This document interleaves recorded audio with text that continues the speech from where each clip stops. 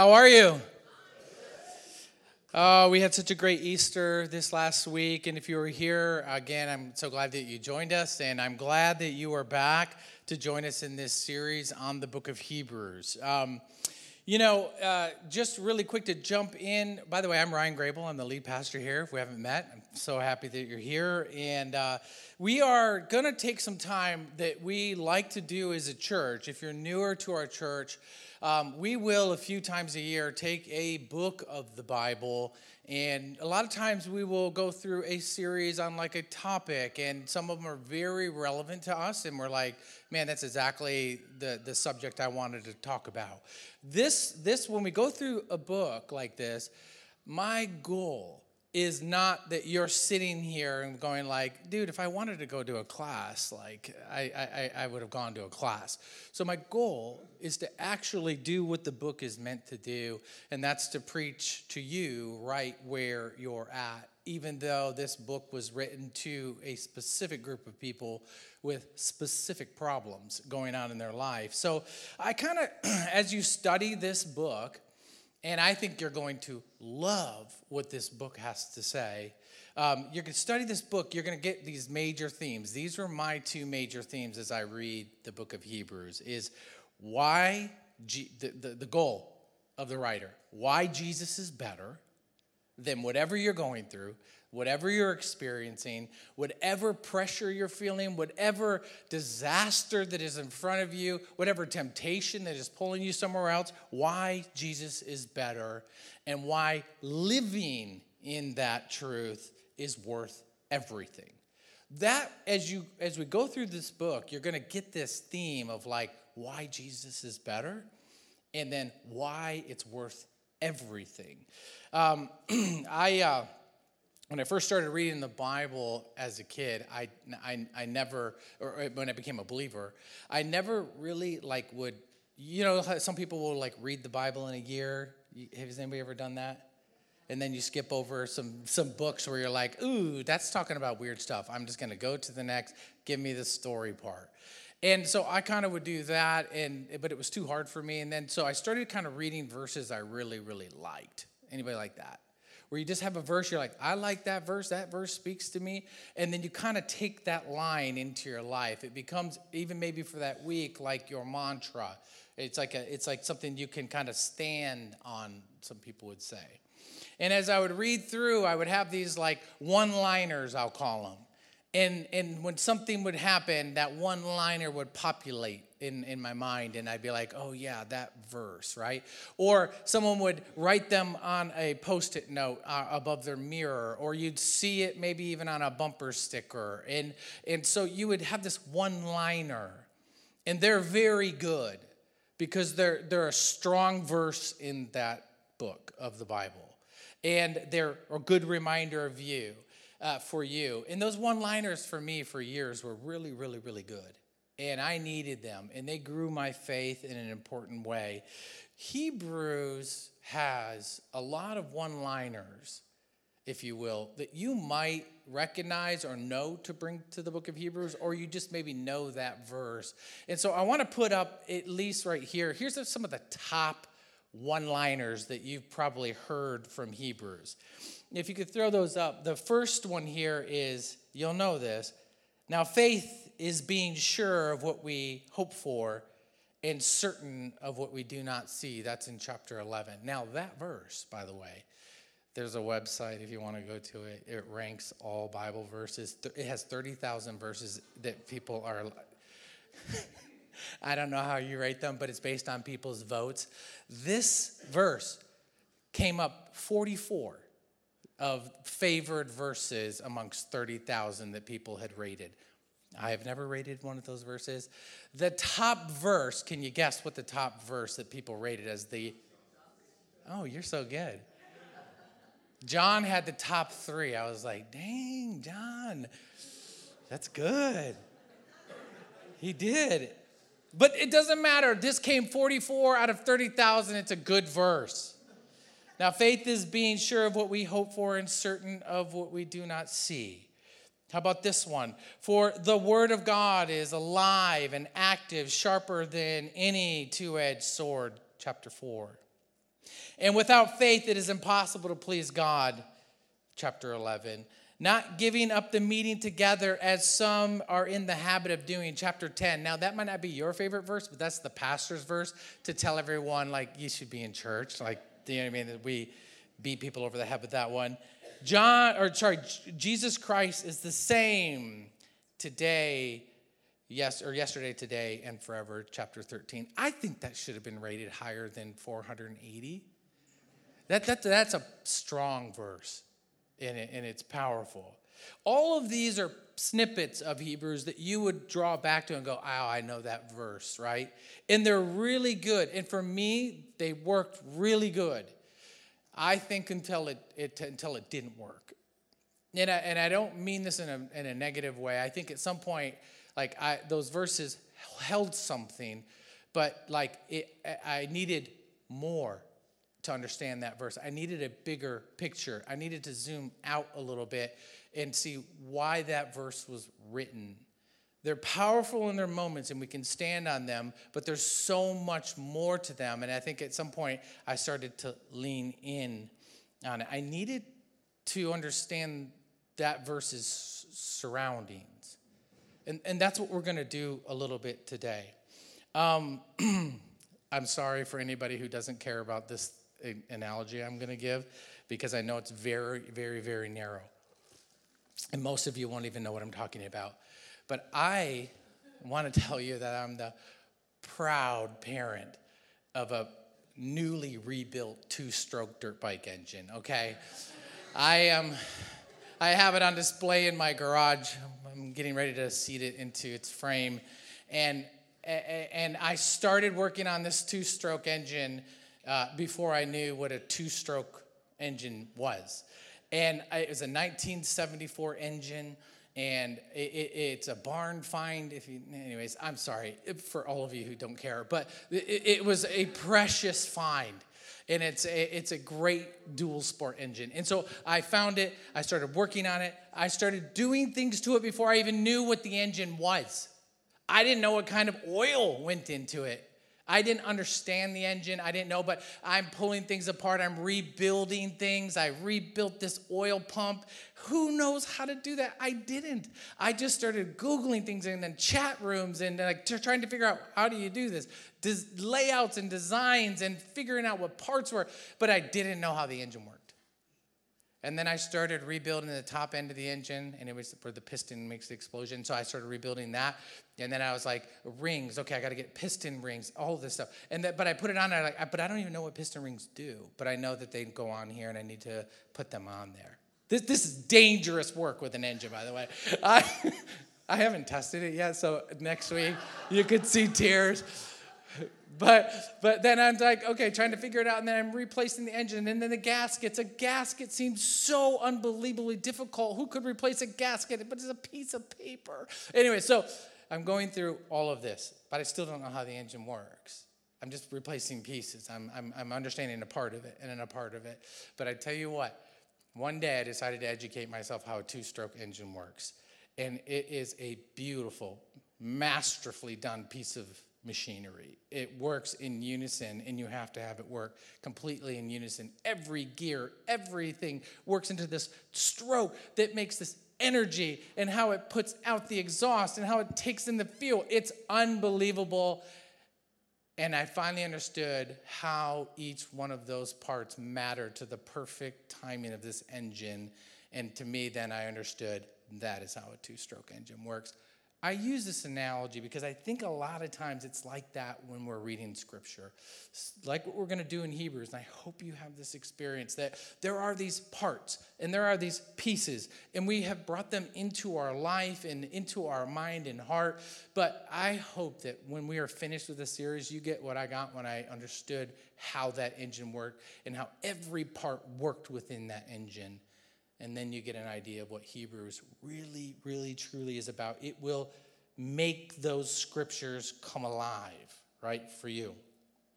I think that that's how we're going to approach the book, and I hope that's for our whole church. Here's my hope for you. I hope you go with me on this journey, and I promise you will not regret this journey of opening this book up. I hope that you will look at this book with fresh eyes. seeing a bigger picture, how all of these verses work in unity to deepen your faith, and they will grow your hope in Christ and cement you deeper into your belief. Because what happens, and you know this, all of us here have questioned our faith. I know you have. All of us here have moments where we're like, man, like, this just happened. God, where are you? This just happened. I'm not so sure. That person had an idea that was, and I didn't understand it, but I didn't know much about my faith, so I got questioned. I'm questioning my faith. All of us have moments where we've been there, but I hope that you are stronger in your faith, and your hope is greater by the time we finish the book. That's the intention of the writer of the book, and that's the impact it had on the people that received this book. So let's pray. God, we love you, and we thank you so much. We thank you for your word. We thank you that it is powerful, sharper than any two-edged sword, to divide truth and lie in the very heart of a person. And God, I thank you for many of these truths in this book, but God, that it's not an ancient wisdom. It's a wisdom that's present here today, and we're not so different than those people then. We need you, and we need our faith to grow.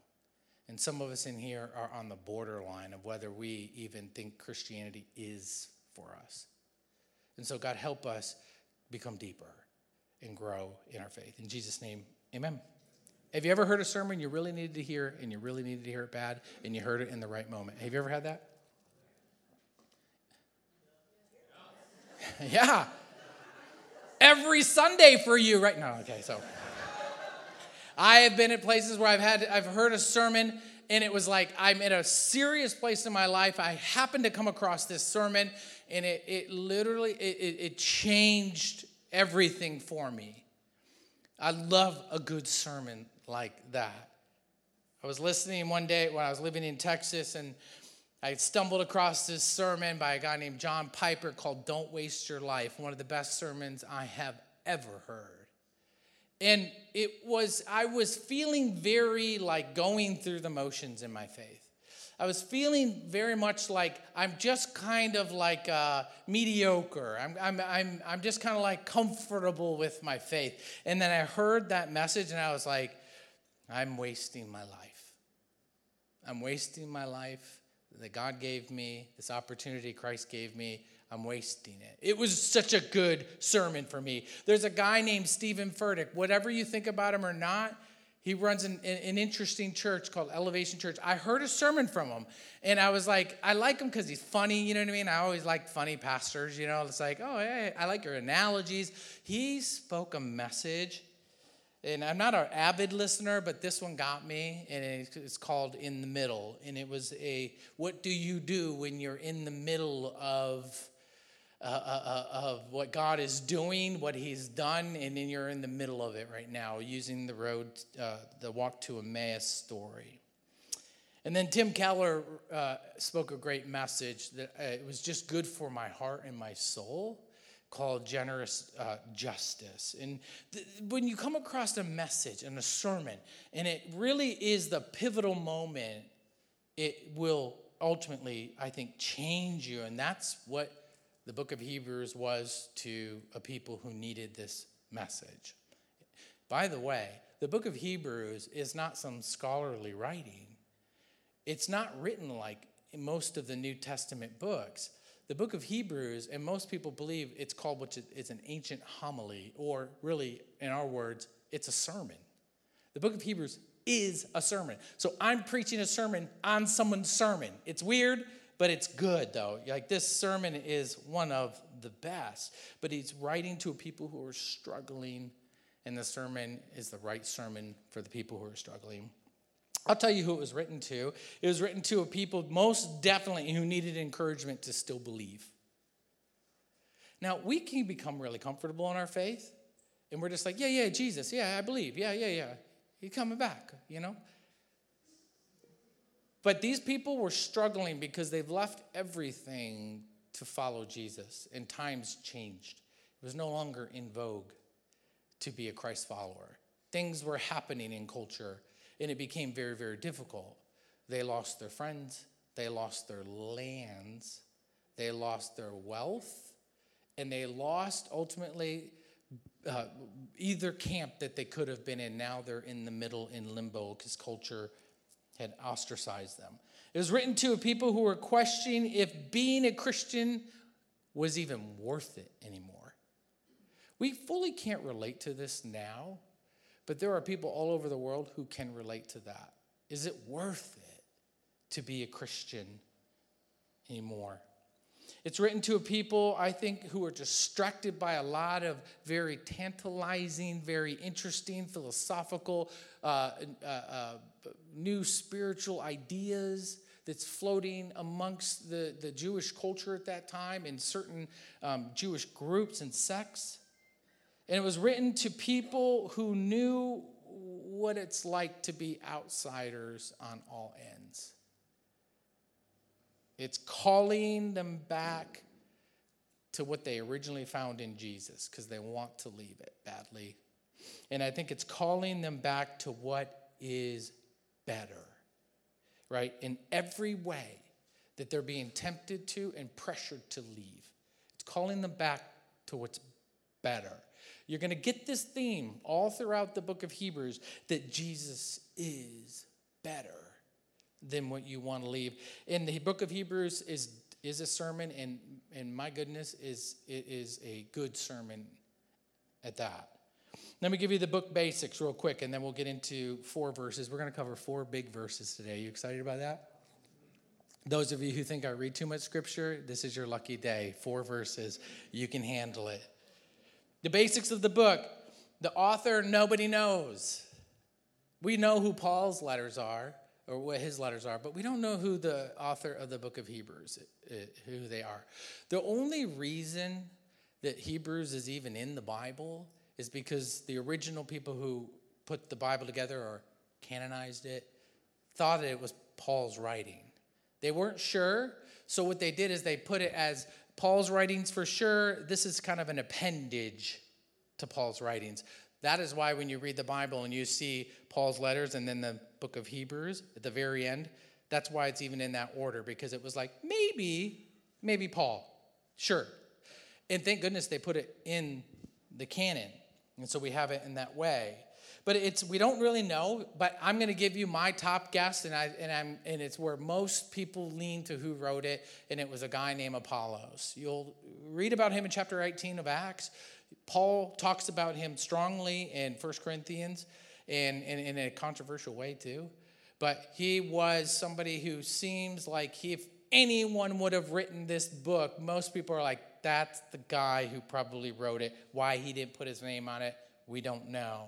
But he was a Hellenistic Jew, and so he was very much raised in Greek culture, but was a Jew and practiced Judaism. He's from Alexandria, Egypt. I'm going to give you a little bit about Apollos. I'll never talk about him again. I'll just say from now on, the guy who wrote the book of Hebrews. But he's a Hellenistic Jew from Alexandria in Egypt. He quotes why we think it was 2 Hellenistic Jews, and also why someone who was raised in this way. It's because he quotes from the Old Testament a lot in the book. But they are from the Hellenistic translation, which was dominant in the city of Alexandria, of where he is from. And he was one of the great minds of that area. And so Hebrews was most likely to an audience of people just like him. And so they were hearing lots of different things. They weren't in that mainline Judaism, right in Jerusalem. They were raised differently. And so there was different ideas and thinking about the Old Testament and about God. Timothy is mentioned in the book. And this is why we know it's probably not Paul, because Timothy is mentioned, one of Paul's mentees. And he's called a fellow brother. And Paul never called Timothy a fellow brother. He called him a son. So we know that this is someone who's working alongside with Timothy, which would have been probably someone like Apollos. And lastly, he is, as you read this book, and all scholars would not disagree the fact that he was a pastoral theologian. He was doing the work, not like sometimes professors, they kind of just talk, but they're not really doing. If you're a professor, I don't mean that offensively, but he is on mission, but he's a brilliant theologian, right?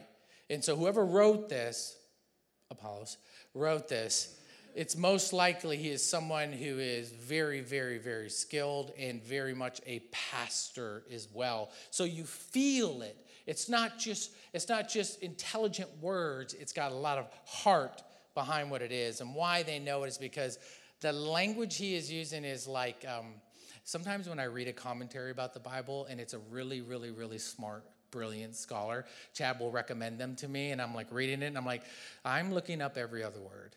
Do you know what I'm talking about?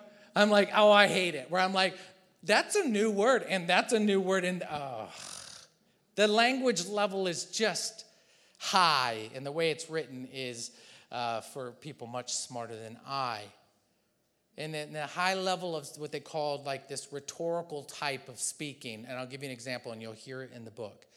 They'll use, and this is a Greek method perfected, and if you're really good at it like he is, then you were educated at a very high level to do it and very good at it. So what he would do is say, he would use a basis of an idea that we would all agree on, like this is this, but then that would mean also this and this and this, would it not? Right? So this, you'll hear this all throughout the book, right? And you'll hear a comparison. But then also, but if that was true, then this and this and this would be true, would it not, right? So you'll hear it a lot. So you knew he was extraordinarily educated. I'll read one verse from Acts 18, why I think Apollos is this person. It says, now a Jew named Apollos, a native of Alexandria, came to Ephesus. He was an eloquent man, competent in the scriptures, and he had been instructed in the way of the Lord. Being fervent in spirit, he spoke and he taught accurately the things concerning Jesus, that they don't describe anybody this way. Luke, being a professional and scholarly in a sense himself, is seeing it in him. And he's giving him these descriptors. And it says to go on, it says, though he knew only the baptism of John, hasn't been baptized in the Spirit yet, he began to speak boldly in the synagogues, which was a dangerous work intellectually. But when Priscilla and Aquila heard him, they took him aside and explained to him the way of God more accurately. You're good, but not great yet. And when he wished to cross to Achaia, the brothers encouraged him and wrote to the disciples to welcome him. Listen to this. And when he arrived, he greatly helped those through grace had believed. And for he powerfully refuted the Jews in public, showing by the scriptures that Christ was Jesus. And this is the book of Hebrew. He goes to the Old Testament to bring about the supremacy and the fulfillment of Christ over and over and over again, masterfully. This is why I think it's Apollos. The times that it's written in is we know because he doesn't mention the destruction of Jerusalem in 70 AD, where it's annihilated. He would have probably mentioned it. We know it's not after that. And we know it's probably not before 64 AD when Christians are being mass persecuted by Nero and absolutely destroyed, like in the Colosseums, like when they're in the Colosseums and they're being burnt and they're being eaten alive and it's spectacle, right? So we know it's probably after that, before that, right? We're getting that idea, but it's extreme persecution. And these are Hellenistic Jews are breaking under the pressure of both sides. They're no longer accepted by the mainstream, and they're no longer accepted by the culture they had grown up and known, especially that the Romans were now dominated. Now they just find themselves as just public enemy number one. And they're struggling, right? And people are probably saying to them, their family, you don't have to suffer anymore. Come to the temple. Do the rituals that they knew Christ came to fulfill once and for all. But come and just rejoin because it's getting hard out there. Can you relate to that a little bit? You can. There's so much pressure sometimes to just tamp down your faith. There's so much pressure to choose another way. There's so much pressure that we feel, not to the level maybe of being eaten by lions, but to a pressure that sometimes it's just you want to maybe distance yourself from your firm belief. It's hard to be different, and this is what they were experiencing. I think it's hard to think differently. It's hard to act differently. It's hard to be different, and it's definitely hard to believe differently. So this is what they were feeling, and we can relate to this as well. This is why I think this book will encourage some of us here. But they were being invited to come back to their old ways or to new ideas in the old way. But the writer of Hebrews is saying the old ways are not better than Jesus. As tempted as we are to go back to the old ways, the things that made us more comfortable, the things that made things easier, the things that just like, I don't have to deal with that anymore, they're not better. They're just safer for you. And that's what he's encouraging them. No, Jesus is better. And you're going to see things in the book like this. Like Abraham, Jesus is better. This is pretty bold what he's doing. And it's probably highly offensive. Moses, Jesus is better, is what the author will say. The prophets, Jesus is better and greater. And so to them, he's reminding them again of like, listen, don't hang on to something that was only a mechanism to deliver the truth. Don't return to something because it's easier. Jesus is better. It'd be like this. And this is probably offensive to some of the people reading this at the time. It'd be like this. If I told you so-and-so here was more impactful on civil rights than Martin Luther King, you'd be like, dude, too far. Right? Would you not? Okay, you're borderline offensive at this point. And I argued that point. It'd be like that. It'd be like if I said, oh, this president would...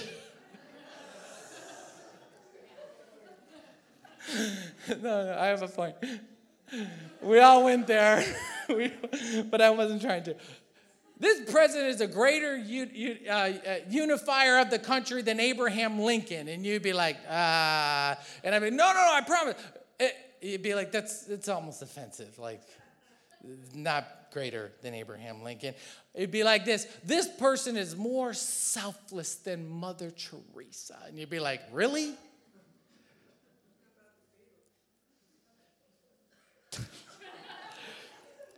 It would feel like that when you're reading it, when he's making these comparisons. Some people would be highly offensive. But the reality to them was, in the writer's trying to convey, is that, listen, the reality is Jesus is greater than those people that you hold so dearly. But they would say the same thing about Jesus too. Right? So it's not an easy message for everybody. And he even says, even the angels, Jesus is better than, greater than. It's kind of interesting because that's this running theme of Jesus is better, Jesus is better, Jesus is better. Return to what is better. Why go for less? The angels part's interesting because we'll cover that next week because there's 2 chapters designated just to Jesus is better than the angels. It's kind of weird. It's nowhere else. Like Paul doesn't spend 2 chapters talking about how Jesus is better than angels. Us now are like, of course he is. But to them, what was happening at that time is there was a circulation amongst certain Jewish sects that branch offs or disenfranchised Jews who kind of went out on their own. They were teaching, and these people were tempted by it, that the angels were these great and mighty figures that were really, in a way, Messiah-esque like. And so we should be looking to the angels. And they would teach things of like these great figures mentioned in the Old Testament of like, maybe that's the returning Messiah turning people away from Jesus. And so he deals with this over and over again. But what he's trying to ultimately get them to realize is there is no reasonable, tantalizing, interesting, new theology that will ever be better than what Jesus delivered in his life, death, and resurrection, and what he's calling them to live back into. We all need that reminder. We all need it. He delivers this sermon to wake them up out of the fog that they're just lost in. They feel like they're swimming and they're drowning, to wake them up. And he calls them to embrace the true reality of Jesus and the true life of living in Jesus and who they are in him. We all need that reminder all often in our life, in many circumstances, in situations. We need it, and he's doing it for them. I titled this message, Jesus is Better. Why not? It's the theme of the book. There's 3 truths that we're going to hold firmly to, and there's in these 4 verses. This will be pretty fast. The opening statement, when you read the opening statement of Hebrews, you can definitely tell it's a sermon, because he kind of states what he hopes everybody will once they finish the sermon, once they finish the book, they're going to be able to state these things as truths to them. So the first 4 verses are the mission statement goal of the book itself. So they're super easy, and I'm going to say it in 3 ways. One thing he's going to tell them, and they're going to walk away with, if they can walk away with and realize this, is that God never stops speaking. He will not stop speaking to his people. Hebrews 1:1, long ago, at many times, in many ways, God spoke to our fathers by the prophets. God has been speaking to his people. He speaks, and this is a setup for something even greater. So he's reminding them that God has always spoken to us. These people you hold in such high regard, God was speaking to them. It's what makes them great in your mind. And he's been speaking in many ways to many people for his people. You know what's interesting about God, our God, is that like when you look back at other cultures, every culture, especially ancient culture, had a pantheon of gods. And they're interesting. 3 of the main ones that I'm always very interested in, because they are around the orbit of the Bible, is the Egyptian gods. The Egyptians had a pantheon of gods. They had thousands of gods. They have cataloged at least 1,280 of them. They had so many gods, and they played so many roles throughout their long history. Greece had its gods, and they were cruel. When you read about their gods, the mythology of their gods, they were selfish. They destroyed people's lives, and they kind of would do a blessing on the side, ultimately for their benefit. And Syria's gods were very political gods. These were the myths of their gods. This is how they viewed God. But our God is a little different when he speaks, right? They would often manipulate their gods, the people in power, in order to direct the people through the myth, in order to be a manifestation, really essentially, of the people themselves, the leaders themselves, for power, manipulation, and control. Now, at the end of the day, it benefited those who wanted to wield that power. It's almost the way it was. But that's not our God. And I'm going to maybe make a case why God is so different than every other myth of gods around the world. And I'll make the case here, is that God's not that way, and his son surely is not that way. And every other nation was terrorized by the myth of their gods.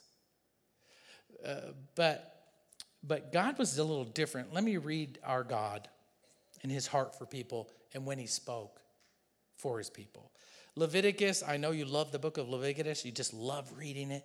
Chapter 19, verse 15, a little snapshot into God. You shall not do injustice in court. You shall not be partial to the poor, or defer to the great. But in righteousness shall you judge your neighbor. You should not go. Listen to all the shall nots. You shall not go around as a slanderer among the people. You shall not stand up against the life of your neighbor. I am the Lord. You shall not hate your brother in your heart. You shall not reason frankly with your neighbor, lest you incur sin because of him. You shall not take vengeance or bear a grudge against the sons of your own people. You shall love your neighbor as yourself. I am Lord. Now, anybody who wants to run and wield a power over people would not live under that standard. This is our God. And this is the God who was speaking to the prophets for his people.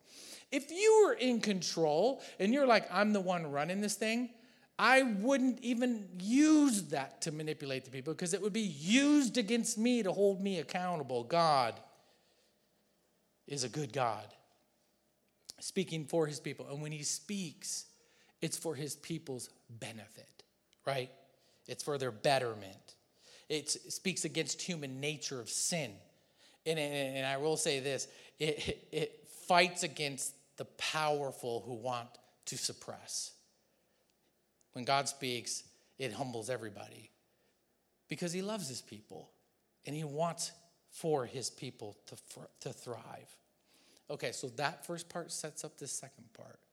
And ultimately it leads into the second, which is Jesus is the clarity of God's voice. So the author of Hebrews is saying God does speak, but Jesus is the ultimate clarity of his voice. This is how you will hear him the clearest, is through Jesus. Verse 2, but in those last days he spoke to us by his Son, whom he appointed heir of all things, through whom also he created the world. That has to do with wisdom. He is the radiance of the glory of God and the exact imprint of his nature. And he upholds the universe by the power of by the word of his power.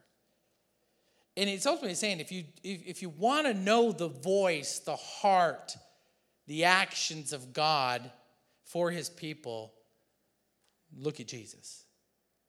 You had all these prophets, but Jesus is the final voice. And that, if you want to know God's voice, look at Jesus. His heart of God, the actions he has, and his voice. Jesus, he is the clarity to all of the prophets. John 10:30 is an interesting verse. Jesus makes the proclamation, the Father and I are one. Now, everybody loved that message who was hearing it, especially the Pharisees, right? Verse 31, once again, the people picked up stones to kill him. Jesus said, at my Father's direction, I have done many good works. For which one of those are you going to stone me for? Oof, he's good. He's real good. He made this statement that was the reality is the Father and I are one. When I speak the Father, you're hearing the Father's voice clearly. More clearly than any time in the past, Jesus is better, and Jesus is the clarity of God's voice. And wherever God's voice speaks, it's for the betterment of the people. So what do you think Jesus is? The betterment of everyone. It was offensive at the time, definitely. They tried to stop him. They tried to kill him. But it would not stop the truth that Jesus was the clarity of God's voice. He was speaking. And the last one here is Jesus is able. So he's setting it up. God doesn't stop speaking. And when he spoke through Jesus, it's as clear as it gets to who God is. And it's the clarity of God's voice, which is the betterment of all people. And then Jesus is able. Verse 3, after making purifications for sins, he says it in such a small way, but it's the biggest statement ever. After making purification for sins, he sat down at the right hand of the majesty on high.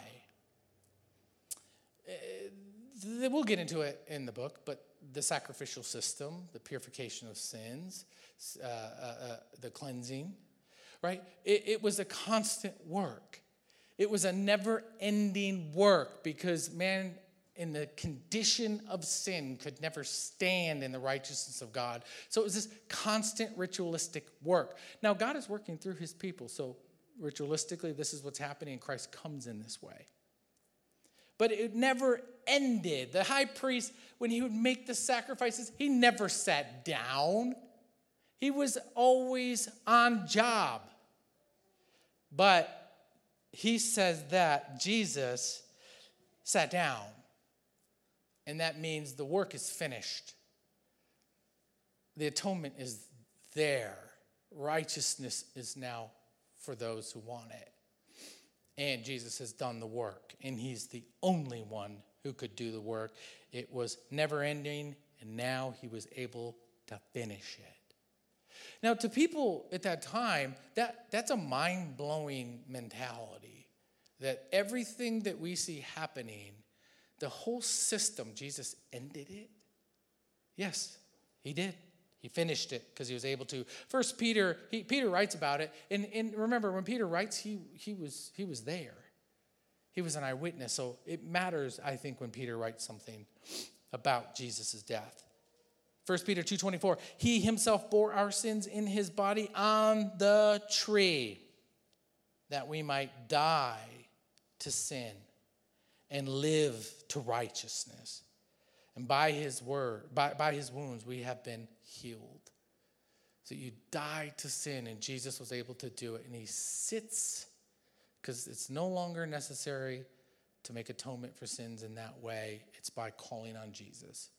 And he's reminding them that he was able to do that. Now, this last verse, verse 4. Having become as much superior to angels as the name he has inherited is more excellent than theirs. What a weird verse. He closes his opening statement with this very strange verse. I thought it was fascinating. Now, next week, he's setting up the angels discussion for next week. But when I read something like this, I'm like, what do you mean the name that he has inherited more excellent than theirs? That's weird. What does that mean? Now, we know the Bible says that Jesus is the name above all names. But if you look at the name he inherited, essentially, by being the Son of God, Isaiah 9:6 actually gives a little bit of insight into that. And there will be called Wonderful Counselor, Mighty God, Everlasting Father. This is a prophecy of what Jesus will come and what names he will bear. Mighty God, Everlasting Father, Prince of Peace. These names are much greater than any name that the angels bear. Because there was a certain group of people who were worshiping Michael and Gabriel. And Jesus is the name above all those names, by far supreme above. If you look at the caption on your Bible, it would say the supremacy of the Son of God. That's how it will title 1 through 4.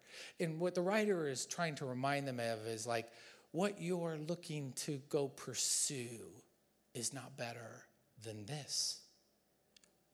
And so he's landing it home. Now, I want to close with this. I'm going to read it in its entirety like it should be read instead of breaking it up like I did, but maybe it'll give us a little bit more like when we read it. Long ago, at many times, in many ways, God spoke to our fathers by the prophets. But in those days, he spoke to us by his Son, in the last days, whom he appointed the heir of all things, through whom he created the world. He is the radiance of the glory of God and the exact imprint of his nature, and he upholds the universe by the word of his power. After making purification for sins, he sat down at the right hand of the majesty on high, having become as much superior to angels as the name he has inherited is more excellent than theirs. Now, they probably would have read it like that, but I hope when we read it, we get a deeper feeling of what this writer is going to be bringing to the table throughout the rest of the book. But I'll say this, I'll remind you of this. Remember, God speaks, and when he speaks in love for his people. And so why Jesus matters so much is because that's his voice, the ultimate voice of how he feels about his people, and he is for his people. He is like no other mythical God that there is. Jesus is, and I think was, his clearest expression of his voice. And Jesus is able to free you from sin's death grip because of who he was and is. So he is able to do what could not be done. And so why abandon that for something that will give us temporary comfort or to relieve a mental anguish? Why abandon something so big? You would be abandoning the greatest truth that you had come to know. So be encouraged. This sermon is an exhortation for people. It's to encourage them to hang on when things are really hard. Can you bow your heads?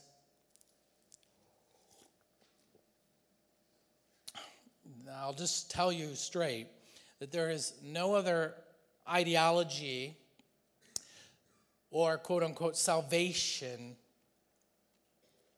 that will offer you something greater than Jesus. There will be a lesser power, and there will be a counterfeit promise. And if you've lived long enough, you've seen that play out over and over and over. There's always a new idea that can distract you and pull you into something you think would be a better way. But the writer of Hebrews knows, like some of you who've lived in your faith and struggled with this long enough, you know there is no one better. And there is nothing better. And so I hope that throughout this journey, and maybe even today, as you're driving home, that you're pondering that of like, yeah, is Jesus better to me? Have I been pulled aside, distracted? Have I been pressured out of? Have I like succumbed to certain persuasive ideas that have pulled me away from the supremacy and the importance and the power of Jesus? Have I begun to tune my ear to other things and tune my ear away from the very clearest expression of God's voice for his people? Have I done that? I want you to ask that question this week about, is Jesus better? Is he good enough? Is he better than what is being put in front of you? Let's pray. God, we love you and we thank you for your word. God, we thank you that it's been preserved and God read for generations and generations and generations, and today we're a generation reading it as well. I ask God that this whole series and even today, that what the writer of Hebrews was trying to communicate and encourage people to, we will experience the very same thing. Our times are not the same, God, and we know that, but you are. And so I ask that you just speak to us the very same way to every person here, that we're inspired and that we grow.